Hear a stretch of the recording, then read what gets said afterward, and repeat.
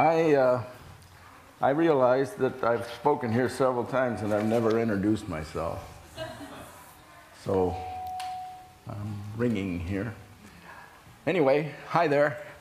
My name is Steve Rogers. Hey, Steve. No, I'm not Captain America.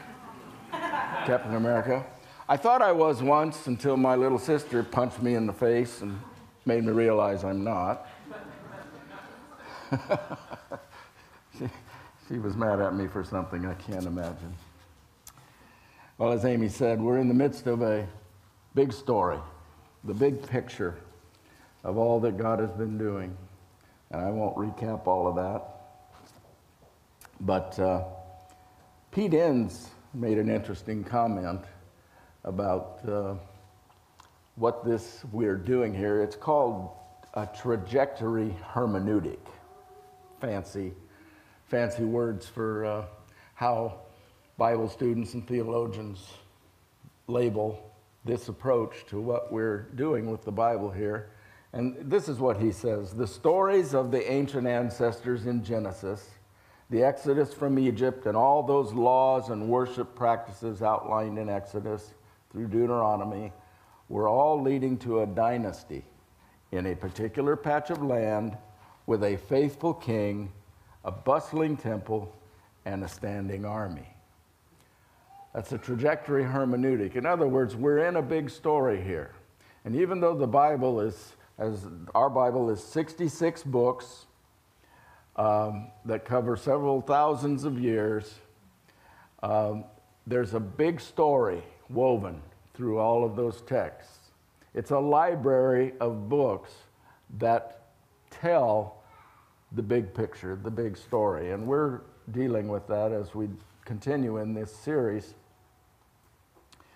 Today we're going to deal with, as you might have guessed, Moses and Mount Sinai and the giving of the law.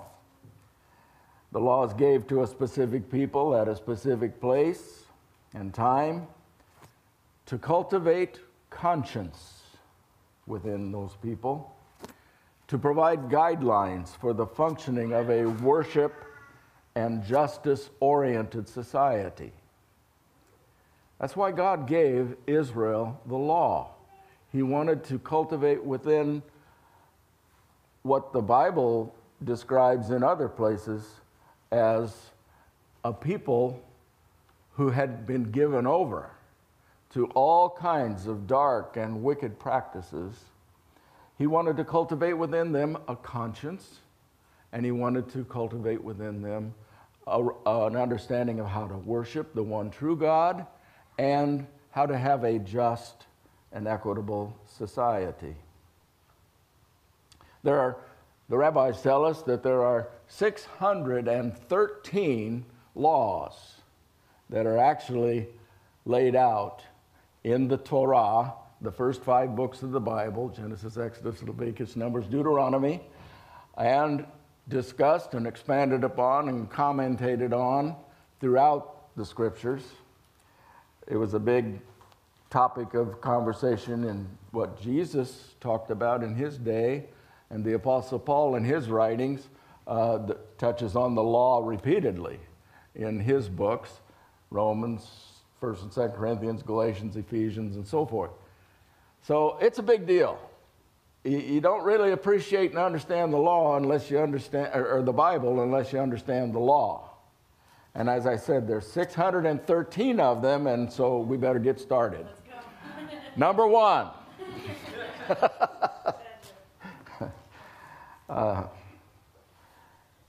The number 1 is, of course, the first commandment. I'm the Lord your God who brought you out of Egypt, out of the land of slavery. You shall have no other gods before me. Well, we're not going to read all 613 today, as you were hoping and might have guessed. But there are some things we need to take note of here. First of all, we need to understand that God had already, before giving them the law, identified the children of Israel, the descendants of Abraham, as his people. When he interacted and met Moses in the wilderness at the burning bush, You know the story of the burning bush. How many of you have seen The Prince of Egypt? Oh, so many. A lot of you have. How many have ever heard about Moses and Mount Sinai and the Ten Commandments? How many saw Charlton Heston in the old movie? Hang on, we might see a piece of that in a minute. So you're familiar mostly with the story that God delivered them out of slavery, but he sent Moses out of, Moses had been raised as a prince in Egypt. Then he got angry and killed a man, and then he fled for his life. He lived out in the wilderness and for 40 years, keeping sheep for his father-in-law. And then one day he saw a bush and it was burning, but it wasn't being consumed. It just was like a candle. It just kept burning. And he said, I need to look at that. And he went over there and looked at that, and God spoke to him, Moses, the place you're standing on is holy ground. And God said, I want you to go and tell Pharaoh to let my people go. We need to understand that even before they had the law, God was thinking of them as his people. And when they came out of Egypt, they had been a tribe of people that had lived in Egypt for 400 years. If you know the story, one of the sons of Jacob, who was the son of Isaac, who was the son of Abraham, one of his 12 sons was named Joseph. And Joseph went to Egypt, was sold to Egypt as a slave by his jealous brothers, and he ended up becoming the prince of Egypt. He became the vice regent of Egypt, actually, and he drew up a plan that during a famine saved all that region from starvation. And Pharaoh was quite impressed with that and actually gave Joseph and his family a piece of land in the land of Goshen in Egypt, and they prospered there. They did well there. They multiplied in numbers, and they assimilated into the Egyptian culture, and they literally became, in essence, even though they were descendants of Abraham, children of Israel, they became Egyptian in their thinking. They became Egyptian in their worship. They became totally Egyptian in their ways. And this really comes out in this story in Exodus, because we find them resorting readily after they came miraculously out of Egypt, 10 plagues and all that. They came out of Egypt, crossed the Red Sea miraculously, and now they're 3 months into it, and they're at Mount Sinai. And God shows up. And we read about it in Exodus 19, verse 1. In the 3rd month after the Israelites left Egypt, on the very day they came to the desert of Sinai. And after they set out from Rephidim, they entered the desert of Sinai, and Israel camped there in the desert in front of the mountain.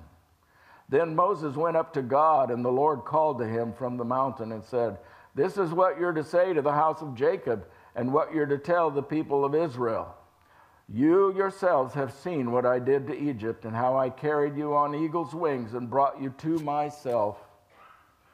Now, if you obey me fully and keep my covenant, then out of all nations you will be my treasured possession, although the whole earth is mine. And you will be for me a kingdom of priests and a holy nation. These are the words you're to speak to the Israelites."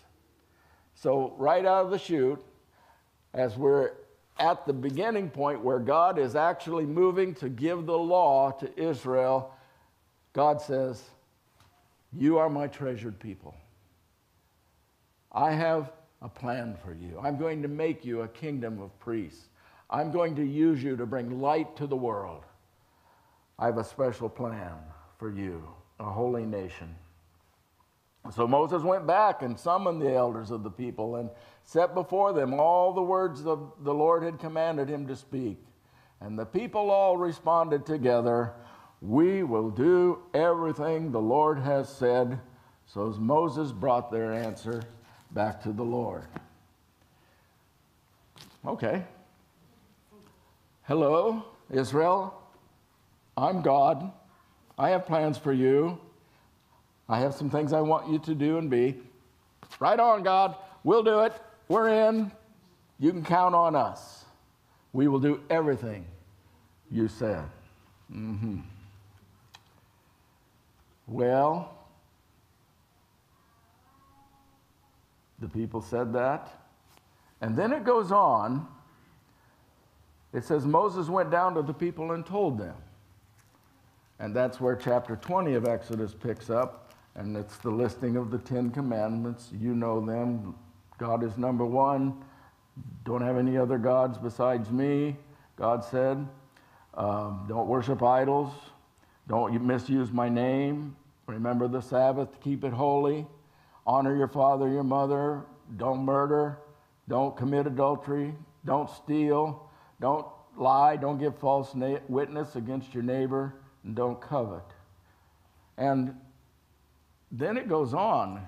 If you read it, God gives them instruction about idols and altars. He tells them how to deal with their Hebrew servants. He talks about personal injuries. He talks about protection of property. He talks about their social responsibility, laws of justice and mercy. He talks about Sabbath laws. He talks about 3 annual festivals, God's angel to prepare the way. This all was given to the children of Israel, some of it in their hearing from God on the mountain. In fact, it was so alarming that God was speaking to them from the mountain. They said, "Don't talk to us, God. Let Moses talk to us. We can't really take it when you're talking to us." And so Moses gave them all of this. In fact, it says Moses even wrote it down. Not on tablets of stone yet. It's important that we understand that Israel had an initial understanding, kind of a summary of the law before the tablets of stone come into the picture. And so not only did Moses hear this, and the children of Israel hear this, but up on the mountain where the children of Israel were forbidden to come up, Moses took up witnesses. If you go to Exodus 24 and verse 9, it tells us that Moses and Aaron and Nadab and Abihu and the 70 elders of Israel went up and saw the God of Israel. And under his feet was something like a pavement made of sapphire, clear as the sky itself. And the Lord said to Moses, "Come up to me on the mountain and stay here, and I'll give you the tablets of stone with the law and commands I've written for their instruction."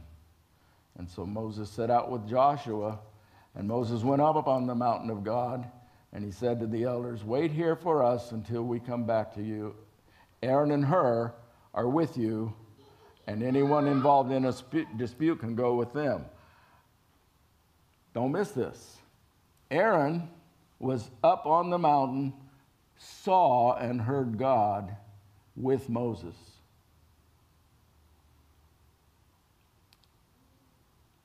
Now, some of you that have read ahead, you know what Aaron did just right after that. Aaron came down from the mountain as Moses continued to stay on the mountain and commune with God. And then God gave Moses the plan for how they were to worship.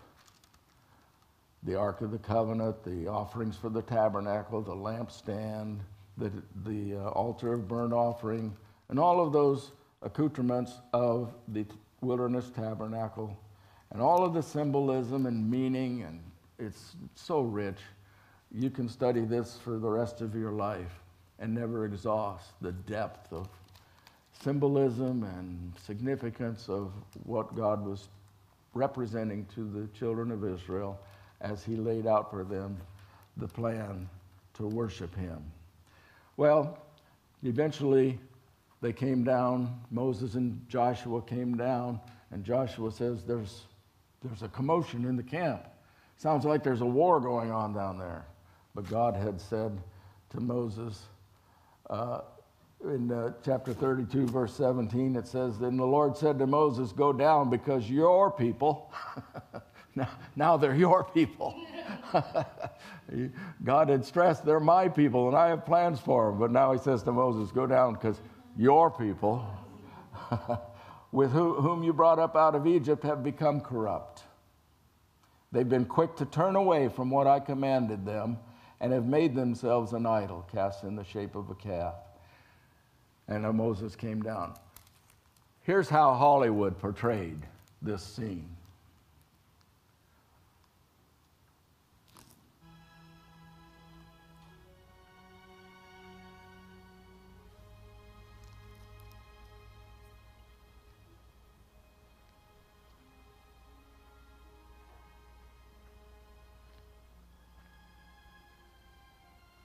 The light of God shines from you, Moses.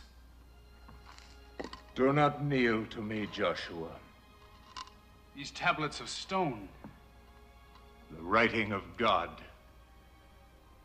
His 10 Commandments.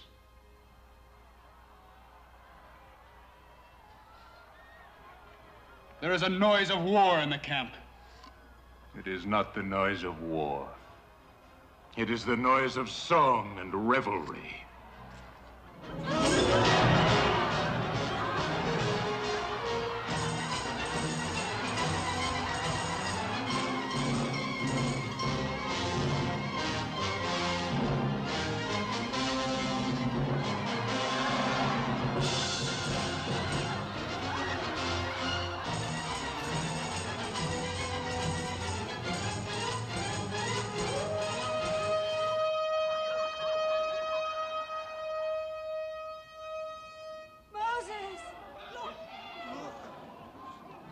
Joshua!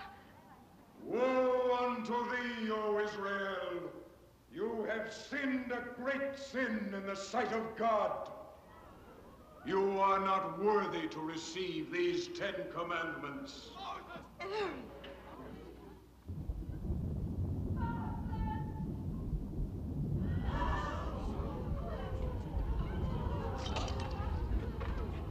We're gathered against you, Moses.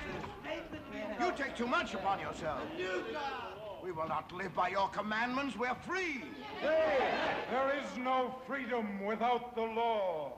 Whose law, Moses? Yours? Did you carve those tablets to become a prince over us? Who is on the Lord's side? Let him come to me.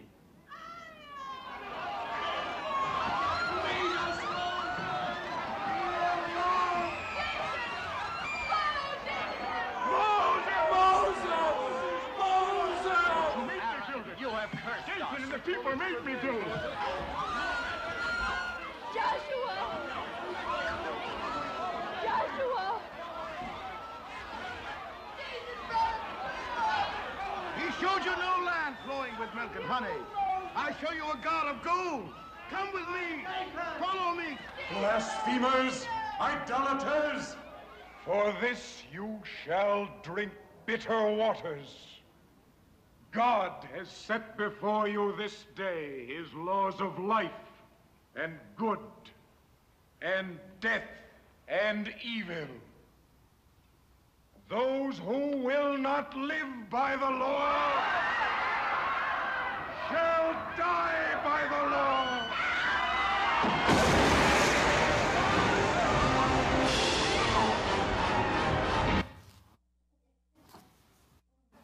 Well, as usual, Hollywood really messed it up.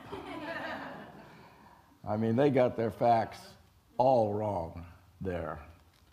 But the thing of it is, so many of our images in this storytelling has come to us from sources like that. We've been read storybooks. We've been told the Sunday school lessons from certain perspectives. We've received a lot of information along the way that really isn't accurate to what the scripture really says. But the bottom line is, Israel, the children of Israel, were confused. They were messed up. They were Egyptians. Moses was gone. They didn't know what to do. They didn't know when he was coming back. I mean, he'd only been influential in their lives for just maybe a few months at the most. And now they've had this big encounter at the mountain. They've been given some preliminary instructions, and now he's gone.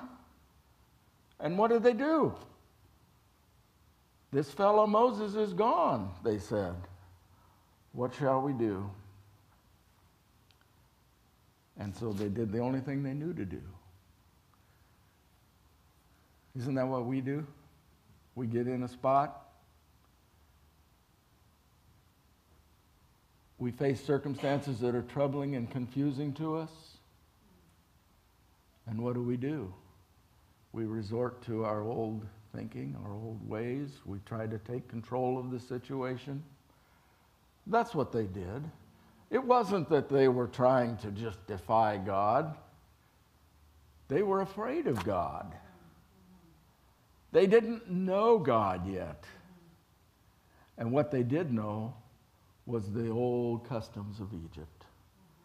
And so in a pinch, they resorted to that. And Aaron, who should have known better, Aaron, we're told, was a priest of Midian. The Midianites were idol worshipers. Aaron knew how to make an idol. And so he's got the pressure and responsibility of the people.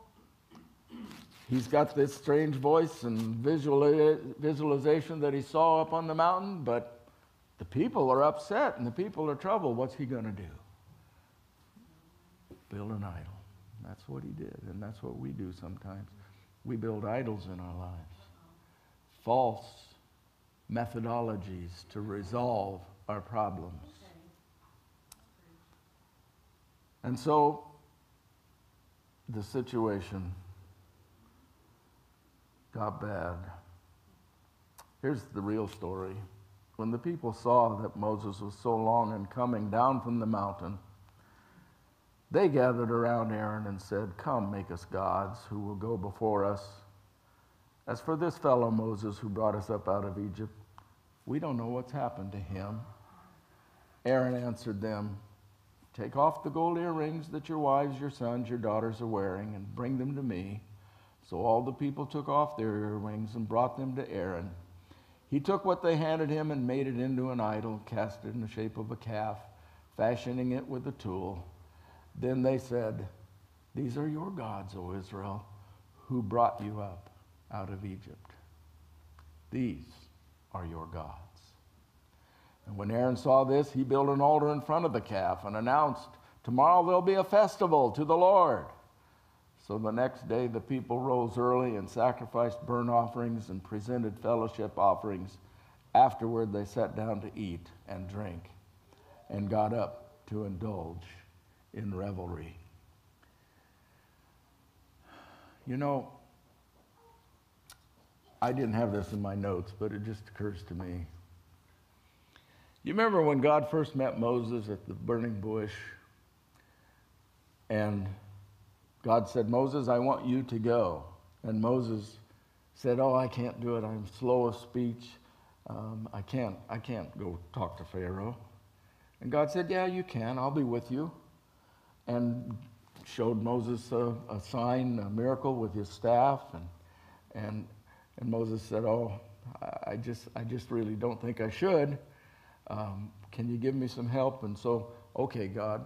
God said, "Here comes Aaron. Aaron's coming. I'll let Aaron go with you." It wasn't God's best plan to have Aaron on the scene that day at Sinai. God will let us do things that are actually a compromise from God's best. But this isn't original with me, but it's stuck with me ever since I first heard it. Every time we get in a situation where we compromise to allow an Aaron, symbolic Aaron, in our lives, we'll end up with a golden calf. We'll end up with some veering off course, some compromise of the best that God has for us. It's a good lesson to learn. Aaron took him sideways. So the Lord said to Moses, "Go down, because your people whom you brought up out of Egypt have become corrupt. They've been quick to turn away." I already read that. "They bowed down to this idol and sacrificed to it. I've seen these people," the Lord said to Moses, "and they are a stiff-necked people. Now leave me alone, so that my anger may burn against them and that I may destroy them. Then I will make you into a great nation." I'll make you into a great nation. On them. I'll make you into a great nation. Now wait a minute. God said, I've got plans for these people. I love these people. I want relationship with these people. I brought them out of Egypt while they were still idol worshipers. I brought them to this mountain. But boy, this really makes me mad. And Moses, don't bother me right now. Let's get rid of these people and I'll just work with you. But here, don't miss this. But Moses sought the Lord, sought the favor of the Lord his God. "Oh Lord," he said, "why should your anger burn against your people whom you brought out of Egypt with great power and a mighty hand?" Moses turns it back on him. He says, "Why should your anger burn against your people?" They're not my people, they're your people. "Why should the Egyptians say it was with evil intent that he brought them out to kill them in the mountains and to wipe them off the face of the earth? Turn from your fierce anger. Relent and do not bring disaster on your people. Remember your servants, Abraham, Isaac, and Israel, to whom you swore by your own self. I will make your descendants as numerous as the stars, you said to Abraham. In the sky I will give your descendants all this land. I promise them that it will be their inheritance forever." Then the Lord relented and did not bring on his people the disaster he had threatened. Do not miss this. After the mess up and the intercession, where God was confronted by Moses, pleaded with God, interceded to God on behalf of his people. We go on in the story and we read over in chapter 34, after Moses had broken the stone tablets, and then God called him back up and God gave him new stone tablets. We read this in Exodus 34, beginning in verse 4. It says, "So Moses," I said God wrote it, "but Moses chiseled out 2 stone tablets like the first ones and went up Mount Sinai early in the morning as the Lord had commanded him. And he carried the two stone tablets in his hands. Then the Lord came down in the cloud and stood there with him and proclaimed his name." He proclaimed his name, the Lord. And he passed in front of Moses proclaiming, the Lord, the compassionate and gracious God, slow to anger, abounding in love and faithfulness, maintaining love to thousands, and forgiving wickedness, rebellion, and sin." What is going on here? God, after the intercession, says, "Moses, I need to give you another calling card. I need to expand your understanding of me. Yes, I was angry. Yes, it's important that people understand how holy I am, how I do not tolerate sin. But there's another part of me you need to know. if you haven't figured it out yet. I am a gracious God, abounding in love and faithfulness, maintaining love to thousands, forgiving wickedness, rebellion, and sin. But I do not leave the guilty unpunished. He punishes the children and their children for the sin of the fathers to the third and fourth generation. Wow. What is God saying to us today? He's saying, as the trajectory of the big picture, the big story continues throughout the collection of books we call the Bible, God is a God of holiness. God is a God of judgment. But God is also a God of goodness and grace and mercy and kindness and forgiveness. And in the big story, as we read the Bible, we see over and over and over again that God's people disobey, turn away from God, experience the consequences. It produces consequences when we disobey God, when we sin. God doesn't sweep it under the rug. It has impact on families in ongoing ways, generational ways. But God is there. He never leaves us. He never forsakes us. And the story goes that God again intervenes. He again restores. He again brings us back to himself. We're going to see that as we go on in the story with the kings and the prophets. We're going to see how God continues to work with us, continues to intervene for us. If history teaches us anything, it teaches us that God's law can be useful in establishing social order, defining justice, and organizing worship of God. It did define and distinguish a unique and chosen people for a specific task in God's big story. Because after Israel got the law and after they wandered in the wilderness 40 years, these customs worked their way into their traditions, and they had the tabernacle, and they brought the sacrifices God offered, and they began to practice and live life more or less the way God had ordered them to do so. And they were a shining example to the nations around them that were all pagan and idolatrous. Israel was a priest and a representative and a light to those nations. And we are here today talking about this story and how it affected human history because of what God did through his chosen people, his people. He chose them for a specific task. When he established covenant with Abraham, he had a task for them. And that task has continued throughout history. But one thing we must understand, that the law never, not once, ever prevented humanity from getting off course and going down a path that misses the mark of God's ideal. We label it sin. The law does not erase sin. Paul just flat out said it.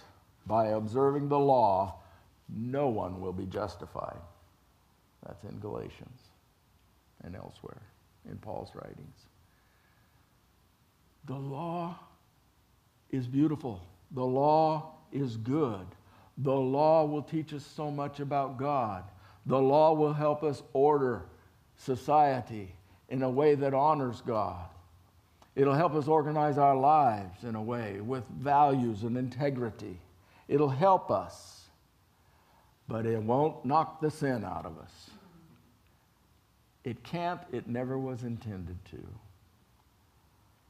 Torah focuses upon the descendants of Abraham and God's big plan of redemption. But we must not miss the fact that at the same time he was preparing Israel, God was also at work to bring blessing to all the nations over which he claimed ownership.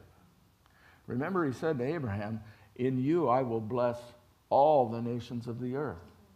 And we already read here in Exodus 19 how God said to Moses, "I've got special plans for the children of Israel, but don't get it twisted. I own all the world. I own all the world." So while God had a unique role for Israel as a kingdom of priests, a chosen nation, a holy people, that plan was intended to expand out and touch all the nations around them. And as we go into the law, into the kings and the prophets, we're going to see how that just played out. I mean, you know the story of Daniel, for example, in the Babylonian captivity. Daniel prayed, walked through the fiery furnace. Nebuchadnezzar, Belshazzar, the kings. I don't want to get ahead of us here. So we assemble here today because of all God has done throughout history to bring light and life to a very lost and broken world.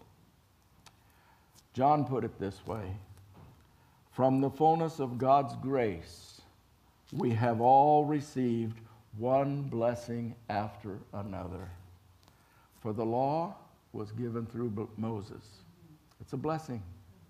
The law is a blessing. The law was given through Moses. Grace and truth came through Jesus Christ. Let's pray.